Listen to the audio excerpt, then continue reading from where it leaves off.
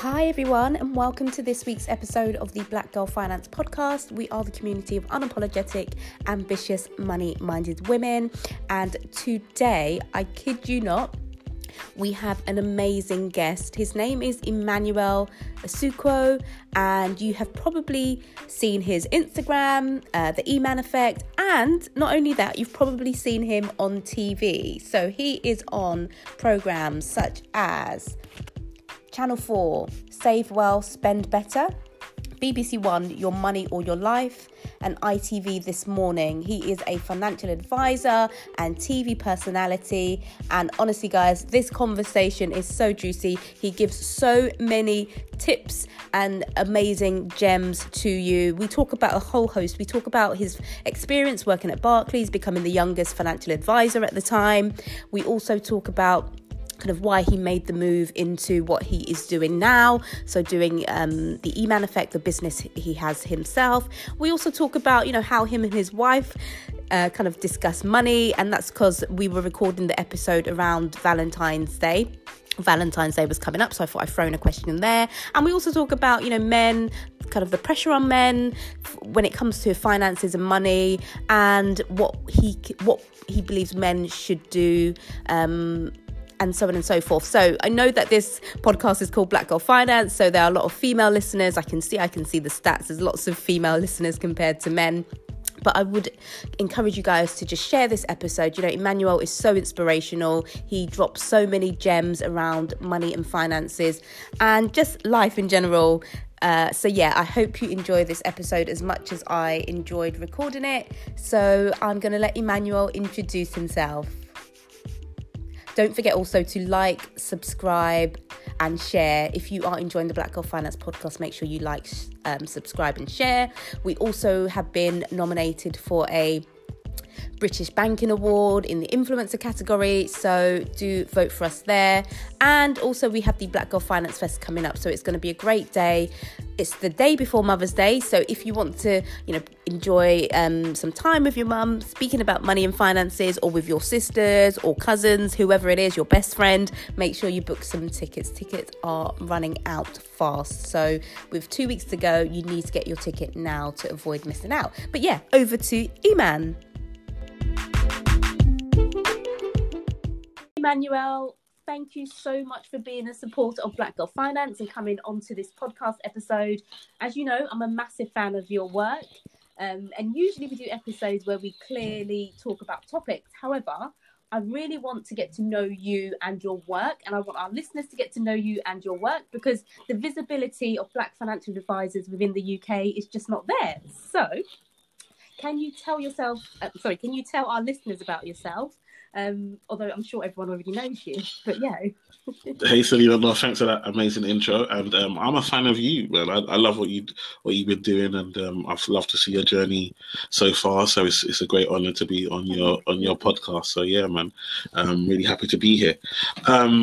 About me, I don't even know what can I say about me. I'm just here, I'm just here trying to make a difference. You know what I mean? I guess I'm a financial advisor. I have been for 14 years now. So I started at age 22 as a financial advisor in the bank's youngest financial advisor in Barclays, and I've worked my way up. Were you? Yeah. I didn't know that. Yeah. So when I started, I was age 22, and at that time I was the youngest financial advisor in Barclays in the country, out of like 500 or something advisors across the country, or even more than that. But I was the youngest at that time. I met the guy who beat me. He was at 20. He started a few years later on. He joined at 21. But at my time I was the youngest, and it was big. It was a big experience for me, and I've learned so much through the journey. But I got to the point where I was like, what's going on? Like, I was like I call it the unicorn stage, where everyone was just calling me a unicorn. Like, I never met anyone like you before. I've never seen anyone like you before. Oh, and so for me, it was like, no, there are amazing people from similar backgrounds to me that are out there. They just haven't been given the opportunity. And so for me, it was like, actually, you know, and then all my clients tended to come from, you know, a high net worth background and so forth. And I thought to myself, how do I get more people from a background like mine to become clients? Because I've got... I don't want to stop you but I've got questions. You're kind of skipping. Sorry, I'm trying to intro what I'm doing. Like, so basically, I'm just trying to bring financial advice to the people, make it simple and easy, and make people understand that, you know, you can get ownership and wealth. And there's nothing stopping you. Yeah, absolutely. And that last part, yes, I'm kind of clicking my hands, tapping my hands, flipping my fingers at that. Totally. So tell us about kind of like your early money habits, because I always talk on this platform about our, you know, the culture, and in the Black Girl Finance book, the cultural influences around perhaps some of our money habits. So what was it like for you growing up? You know, was money spoken about freely in your household? What was that like? Yeah, so growing up, so my dad's an accountant. So so, you know, he's always been good at managing money and budgets and so forth and things like that. My mum is your typical Nigerian auntie. So she was all about, you know, we go to church, you have to wear your best clothes, your shiny shoes, like always keeping up appearances, always trying to look, whether you had money or you didn't have money, listen, that's your business. Nobody outside needed to know what was going on inside. Do you know what I mean? And so it was definitely, you know, that kind of front that we used to put out and have that pride in your appearance and how you looked and so forth. And that was something that was drilled into me from a young age. I'd say that, you know, but we didn't have, like, I didn't get my first pair of, you know, what we designer trainers. And when I say design, I mean, at my time, it was like Nike, Adidas, Reeboks. I didn't get my first pair until I was 15. That's like year 10. So I went through the first 4 years of secondary school getting roasted every day. So when people see my videos on Instagram, I think, wow, how do you think of that? That's because I used to get cussed. So I had to learn how to cuss, like, and always be ready, because somebody would always be coming for me. And so when you don't have, and what I found is when I didn't have, when I did get, I spent it really, really bad.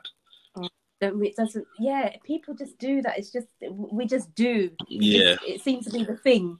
As soon as you get, and it's not even like you're kind of established, but as soon as you start earning that income from somewhere, you just want to spend it. You just want to shop, maybe because you've not been able to do the shopping, maybe like what your peers have been able to do from before. So exactly, and it's really bad. It was really bad. I mean, and the thing for me, I was buying things that weren't even in fashion anymore, like, because I was buying, like, you know, high techs and, you know, LA Gears that had the flashing lights, and there was this trainer that I was buying them when they weren't cool, but I just didn't have them when they were cool. So to me, these were the things that I desired, and so it was almost like my inner child. I was satisfying my inner child, and I had grown past that, but I still had to, you know, satisfy my inner child. And, you know, it made me take steps back financially.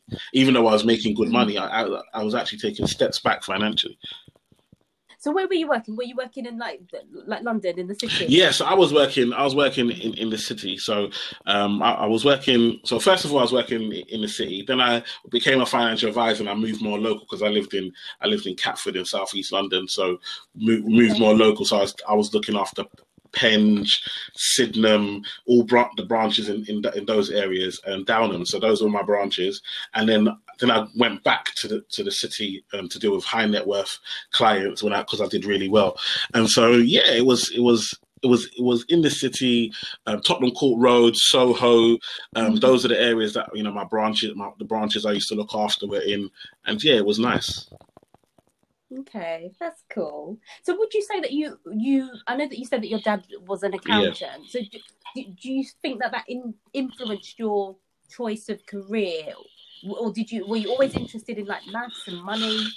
Good question. I wanted to do marketing. I wanted to do marketing when I was in college. I wanted to go to university and do marketing, and I told my dad I wanted to do marketing, and he just looked at me and said, "Oh, no. You're a fool." And Oh And no. he said, "You're a fool. Like, what are you doing in marketing? Like, you're not going to get a job in marketing.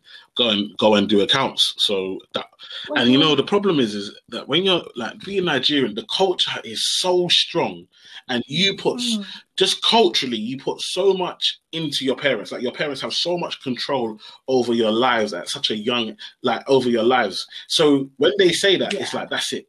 And so I just said, okay, well, I said, okay, cool. I'm gonna go and do accounts. But then, luckily for me, I didn't just choose straight accounts. I went to Greenwich University and I did accounting and finance, and I love the finance element.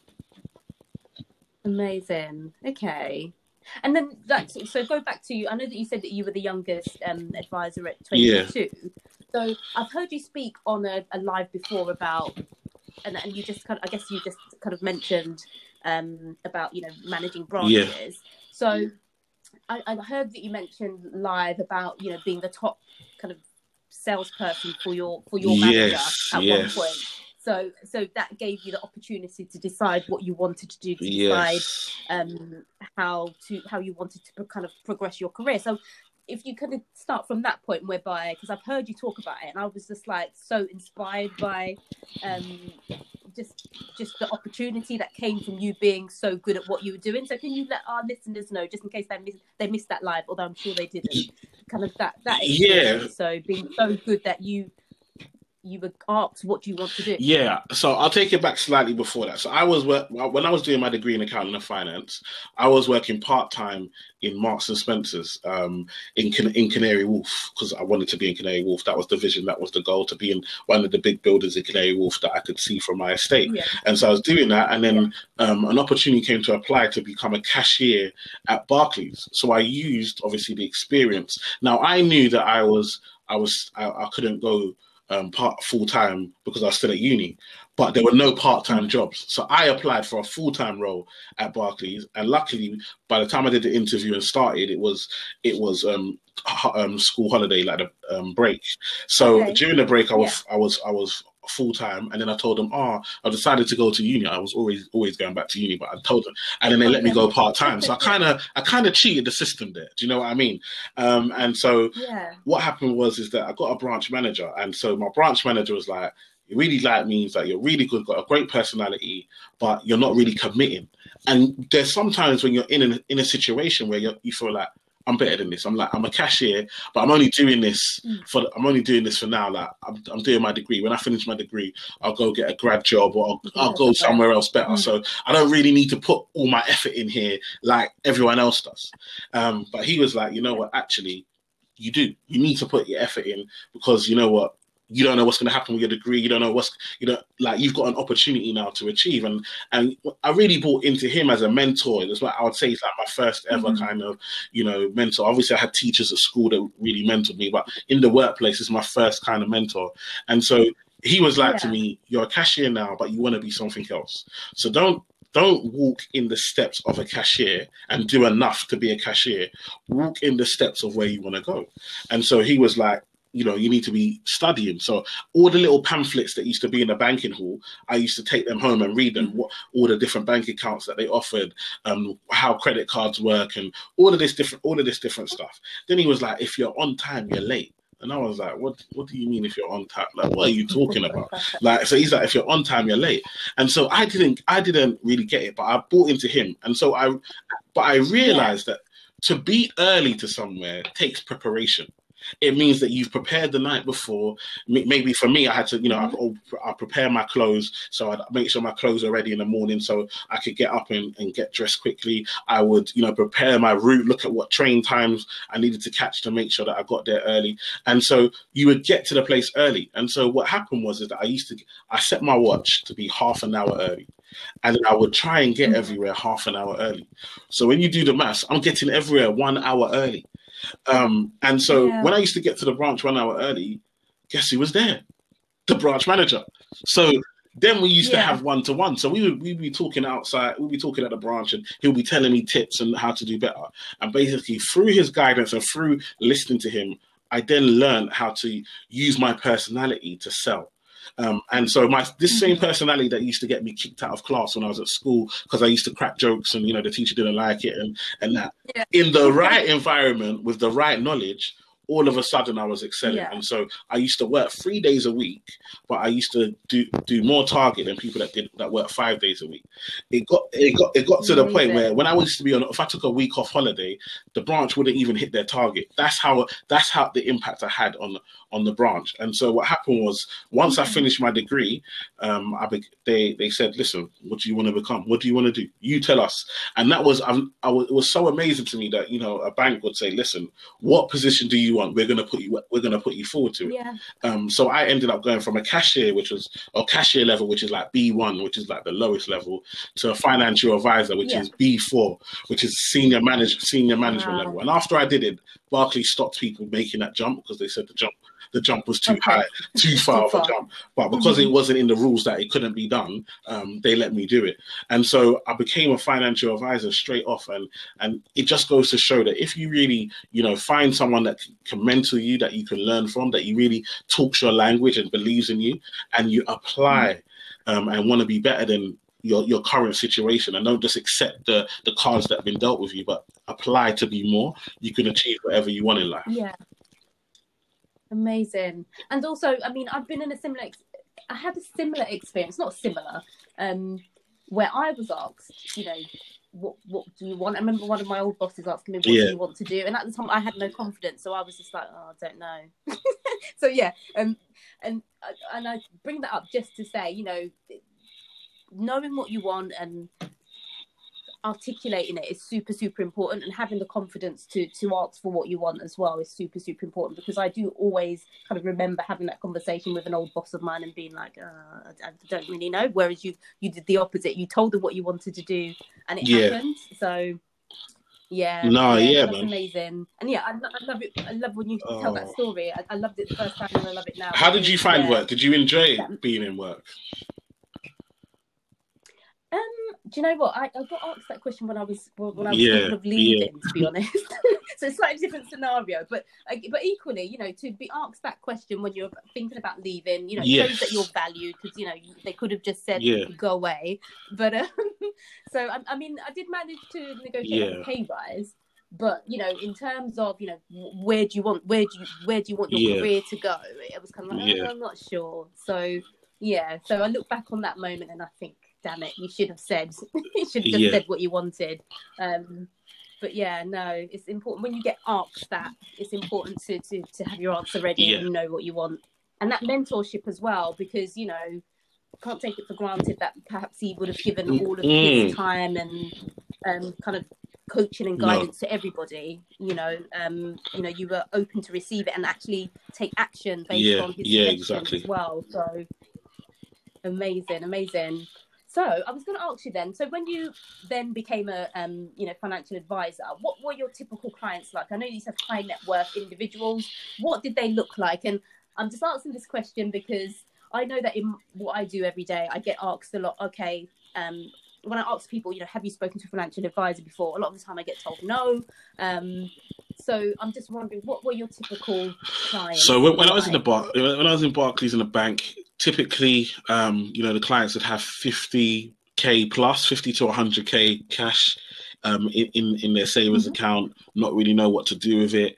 And then I started working with what they call premier managers. So back in the day, Barclays used to have accounts where if you class as premier, so you had to be on a salary of 100K plus or have over 150K savings or whatever, and you'd qualify for Premier or stuff like that. So when I started working with Premier clients, I mean, you know, they typically had anywhere between $250,000 to $500,000, and they just needed advice on what to do with their money. I met some amazing clients, and it was just amazing for me because I didn't know money like this. Like, I've never been around people with money like this. Some people were self-made through business. Some people were, you know, celebrities through television and so forth. Other people started brands and, you know, built brands and so forth. And you sit down and I was always interested in learning about how did you get here? How did you build what was your story? Yeah. And for being at 22, 23, 24 and hearing all these stories of people who are making, you know, serious money, living. I mean, one of my clients was literally leaving my meeting to get on a private plane to go to Monaco, to the house in Monaco. Do you know what I mean? I mean, the money was just, it's a different level. And it just inspired me to say, you know what, I don't need to limit myself. Like, there's another world out there. And that's why, you know, I decided, eventually I feel like I decided to come back to let people know that it's possible. Like, representation matters. And I feel like if you see someone that looks like you or from a background like you, and you can see that, you know, they've achieved or that it's possible for them, all of a sudden you believe that it's possible for you. Absolutely. Absolutely. I totally agree. So what made you then step out of like the corporate world and start the E-Man Effect? Because I imagine you would have been quite comfortable, you know, financially. What made you want to make that jump? Was it because you were seeing all of these kind of entrepreneurs, or, you know, and seeing how they were doing it? Was that so I worked through the banks, then left the banks and went to independent, and then worked for like a few boutique like wealth management firms where, you know, typically clients have 2 million plus. And there were a few things. One was I just didn't fit into the environment.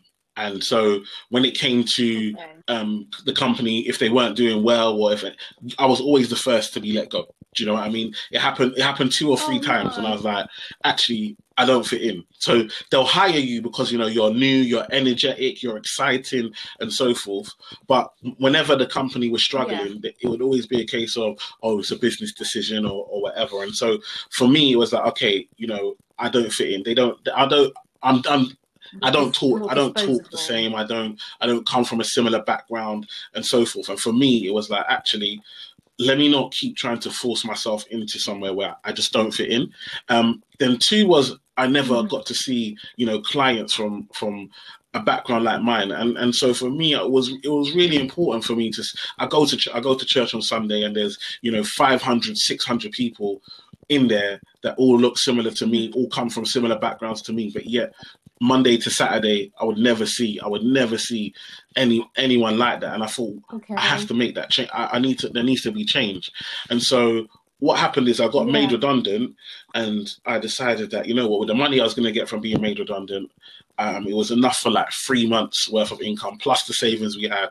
So it was like, actually, I could probably do almost a year on the money that we have now, without needing to work for somewhere else. And I was like, actually, I'm going to utilize this, and I'm going to run with it, and I'm not going to go back, because I could have easily gone back and found another job, another company car, another company credit card, another nice salary, looking after clients. I had the experience. I could have easily done that. But actually, I said, you know what, I want to make a change. I want to be different. And so that's what really kind of spurred me on, because I felt like this was my opportunity. Amazing. Yeah. Gosh. Okay. And now, obviously, you started the E-Man Effect, and it's been going really well. We love it. We love your Instagram lives. And now you're all over the TV. So what has that move been like, from, you know, Instagram to TV programs? You know, you've just, like, literally, I turn on my TV, and it doesn't matter what channel I turn on. It's mad, and I'm so grateful to God for the opportunities, and just for, you know, my wife and everyone that has supported me through the journey, because there's so many different people that have supported and, you know, encouraged and given me opportunities when I've tried to do this, and, you know, it's gone really well. But it's been mad. I think it's just so different to be on TV. Like, I didn't see anyone like me on TV when I was a kid. Do you know what I mean? We had Ainsley Harriott, we had Mr. Motivator, you know, Sir Trevor McDonald. Do you know what I mean? These are the main black people on television. It was just like, so to be on TV and talk in my own voice, and that's something that's big, because when I started at Barclays at age, you know, 22 and so forth, and I always felt like I couldn't speak like the way I had to try and mimic my colleagues and speak like how they spoke. And then I remember at one point I started watching like Made in Chelsea to try and, you know, see how they spoke and try and mimic that, and to make the type of clients that I was seeing feel more comfortable to, you know, be able to have me as their advisor. And so That's so sad. I feel so sad hearing you say that, you know. I'm just like, but then I think a lot of people work in the corporate space. Like I did a podcast episode about this. I think it was might have been NatWest that gave their like diversity report and you know, asked their staff from like Black and minority ethnic backgrounds if they feel like they can be their authentic self at work, and there was, a lot of them said no. So yeah, you saying what you're saying, it's sad, but it's the truth. It's what people definitely. So it was just like, you know, actually, to now be on TV, talk the way I talk, do finance the way I do it. I always say, like, was it the goal? Was it the aim? Yes.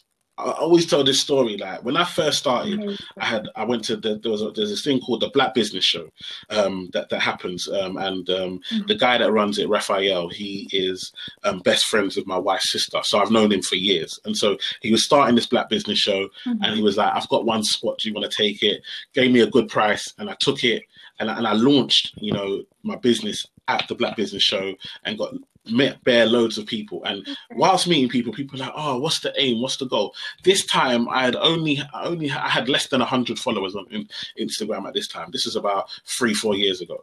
And I said, the goal is to become the next Martin Lewis to another generation. I said that with my chest, and people looked at me like, "Do you know who Martin Lewis is?" And I think sometimes in life, we don't dream big enough. For me, like, I was like, listen, I'm not limiting myself. If he's got legs and arms that just like me, like if he exists, I can exist. Do you know what I mean? And so I said it, and people looked at me like I was crazy. And then last year, after being on, you know, doing This Morning, The Sun wrote an article, and they said, Manuel Sucro, the new money saving expert, and they put my picture and Martin Lewis's picture. And it's crazy how I could say something and 3 years later it could come to fruition. And so I didn't know when it was going to happen. I didn't know how it was going to happen. I just knew that was the goal. And now I've done that, my goals are even bigger. And that's the best thing about goals for me, is that I can have one goal and then I can achieve it and say, look, if I can do this, then now I know I can do even more and even greater. And so for me to be on TV and have my kids watch me on TV, and to them it's normal. And that their dad, the person that they see all the time, is on TV. So why can't they be on TV? Or why can't they have their own show or have their own YouTube channel, whatever it may be? Because to them, it's possible, because the person that they know, that they call dad, that they know is this normal guy, is on TV on a regular basis. Absolutely. Oh, do you know, you talking about your kids seeing you on TV and it's just like your dad, it's making me smile. Yeah. I have a question. So what kind of money lessons would you want to pass down to your children? Like, there's research that shows that our financial habits are formed from early. What type of things or lessons are you showing them kind of right now? The biggest thing I want to teach my kids, and yes, you know, budgeting is great and everything like that, but I want to teach them wealth creation. And the easiest way for me to teach them wealth creation is business. And so what I try to teach them is that, look, don't just look for money. Like, don't just come to me and look for money. And listen, my oldest child is 8, so they're limited in what they can do, but they know that I've told them they're gonna have a business. Like, they're gonna have whether we're gonna be entrepreneur of the year or go on The Apprentice. I'm not saying that they have to go that hard, but for me, it's about understanding that you can create money. You can if you add value to yourself, and then you can pass that value on to others, you can create money. And so you don't need to be solely dependent on me as your parent, nor do you need to be solely dependent on the system or on any workplace. I did a post the other day, and I said, you know, there's 365 days in a year. Why do you only get paid on 12? Yeah, I saw that post. And you know what? I know for us, like we've deep that. There's so many people that never ever thought of it like that. If you in the comments, all people saying is like, this is so true. This is so true. And this is what happens. We are so caught up in a system that we are blinded to the fact that we are limiting ourselves every day. And I'm not saying that, you know, you have to be an entrepreneur, because some people are always going to, you know, they prefer to work, and you can even be an entrepreneur within a workplace, and, you know, create your own business and whatever within a workplace and be an asset. Do you know what I mean? It is your own business. Yeah, it is. You it's like, you know, sometimes we feel like we're doing it for the boss, and because we're not passionate about it, we don't really care. but equally, exactly. it is your own business. You know, maybe that's Yeah, something that I get because I used to work in sales, and that's what my boss used to say: it's your own business. And it's true; those were my exactly, own customers, my own clients that I had to exactly. make sure we're okay. And so, yeah, Yeah. Do you know? And it's funny you said that as well, because I just have visions of my son when he was around like 8 or 9, and he, decided to set up yeah, a business giving people massages. So he was going around giving the family massages and asking for money. So, so he's always had a bit of an entrepreneurial spirit in him. And now as a young adult, he's got his yeah. own That's business with his amazing. best friend. That's the biggest lesson. Yes, So, yeah. budget. Yes, Yeah. I want my kids to be good with money and know how to budget. Yes, and I teach them that, and we practice those principles. But the biggest lesson I want them is that they are not limited to one income. I want them to be able to understand that you can create multiple streams of income, and that that will help you live a lifestyle that means that, because again, a lot of the time I grew up on a budget. We were going to Lidl's and Aldi before it was.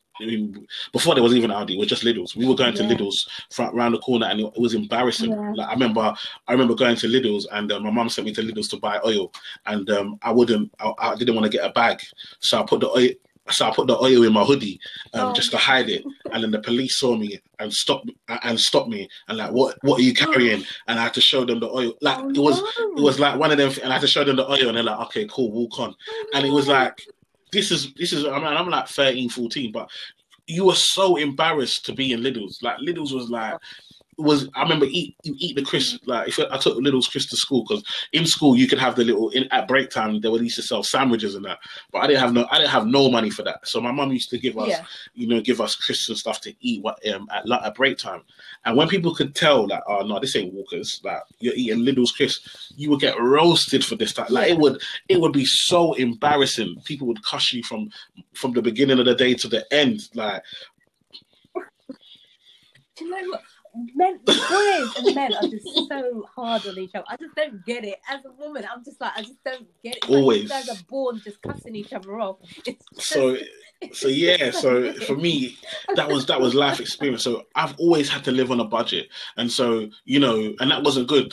It wasn't a good lifestyle. It wasn't something that we enjoyed. It made me resent my life and how I was living. And so to be fair, it pushed me to want to do better, to go and change my life and try and change my financial situation.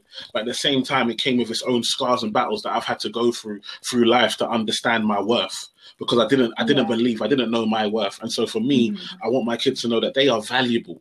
And because they are valuable, and because they continue to add value to themselves, they can always create the income and the lifestyle that they want to live. Amazing. Wow. I'm going to change subject now, because we're recording in the week of Valentine's Day.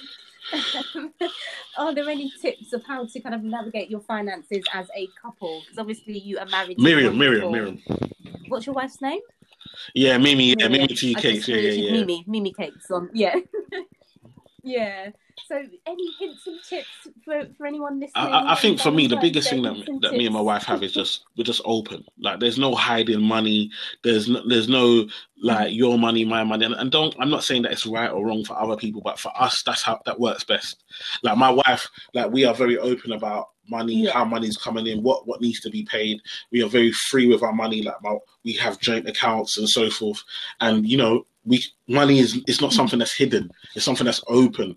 And I've always wanted to break down that barrier, because I always felt like, culturally there was always this, my dad was the main breadwinner. He had the money. And, my mum would always have to, if she needed something, she'd have to ask him and da-da-da. And I was like, nope, that's not going to happen in my house. Like, we are open. No one needs to ask no one. This is our money. Whether I earn this and you earn that, we're always going to be open. So, for example, like when it comes to the bills, we worked out the percentage of what I make and what she makes. And I used to pay 70% of the bills. But my wife is better at saving than I am, to be fair. Yeah. So it's better that I have less money, disposable money to myself. Do you know what I mean? Because she's actually really, really good at saving. Mm-hmm. And so, that's how we've been able to buy a house and be able to pay for a nursery for all our kids. Do you know what I mean? And pay for tuition and invest in them. So for me, my money thing was always about sharing and always about being open. And that's the biggest tip I would give to anyone. a couple final questions. For any of like the young men who might be listening, and I'm counting, obviously the platform's called Black Girl Finance, so I know that there's lots of female listeners, and I'm counting on you guys to share this episode with, you know, the men in your life, whether old or young, and any kind of tips for the men who might be listening about money. Because like I say again, you know, I feel like you guys cuss each other a lot. Also, there's a different pressure when it comes to, you know, kind of money and I think, you know, I think you said it, like, you know, I think a lot of men do have that pressure. There is that pressure that, you know, I always talked about it when we were young and we go to the club, like, you'd have to have money. Number one, you need to dress properly. Do you know what I mean? Otherwise, they're not even letting you in anyway. And then number two, like, you'd have to have money because, you know, you need to be able to buy drinks and stuff. Whereas, like, my female friends, they would as long as they dress nice, they would go. They would have no money in their pocket and they'd be drinking all night long. Do you know what I mean? And enjoying life. And do you know what I mean? And so it's a different experience. But however, now I find that most of my clients are women. Women are very much on, you know, the up. I think there's studies showing now that black women are starting to get to the point where they're earning more than black men, which is amazing in regards to, you know, empowerment and what they're doing. And for me, I feel as a black man, you know, we really need to understand that our value doesn't come from the amount of money that we make. Yes, it's important to make money. Yes, it's important to, you know, have an income, and, you know, if you want to drive a nice car or dress nice or smell nice or whatever it may be, go on lots of holidays. That's all good. But I think what we really need to understand is that we need to start putting emphasis on more than just, you know, how much money we earn or what things we can buy. Like, what type of people are we? What type of fathers are we? What type of role models are we? Who are we lifting up that's coming behind us? These are the type of important values. What are we doing for our community? What impact are we having? You know, there are young boys out there who don't have a father figure. Are we stepping in and helping and becoming a father figure to someone who's not our own child? But we understand that as a community, we as men are important, and we have we have a role to play beyond just how much money we can make, and so forth. So I think, you know, we have to have that conversation with ourselves, and also we have to understand that it's so important that we are targeted and pushed down, and there are narratives created against us, and, you know, we're seeing that we are being boxed in. Either we're aggressive or we're Idris Elba's. Do you know what I mean? All of a sudden now everyone wants to be with a black man and so forth. And actually, these stereotypes don't define us. We need to hold onto our own identity and know what we stand for. Because if you don't stand for something, you'll fall for everything. And so for me, it's so important that we start to, you know, grow roots and understand where we come from, what we represent, who we stand for, and mentorship. Like I said at the beginning, I'm here today because somebody decided to mentor me, to invest in me. And so not only do we, as black men, do we need to invest in ourselves and continue to invest in our skills and our attitude and our mindset, but also we need to help a young person and reach back and support a young person and help them on their journey. Oh gosh, you just said so much there, and, you know, it's also so true.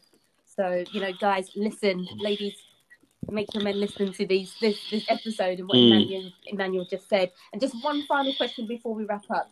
So based on your experience of helping people, you know, what do your clients do who have the most success? Like, are there any kind of final tips you can give to just anyone as a whole? What, for the clients who have the most success, what is it about them? What is it that they do that makes them kind of, I guess, reach their? I think the biggest thing is they know their why. They know their why. They know why they're doing what they're doing. Secondly, you know, they have a plan. Because if you fail to plan, you plan to fail. They always have a plan on what they're trying to do. They have an accountability partner, so they always have someone that they're accountable to. They're humble enough. I think sometimes ego plays such a big.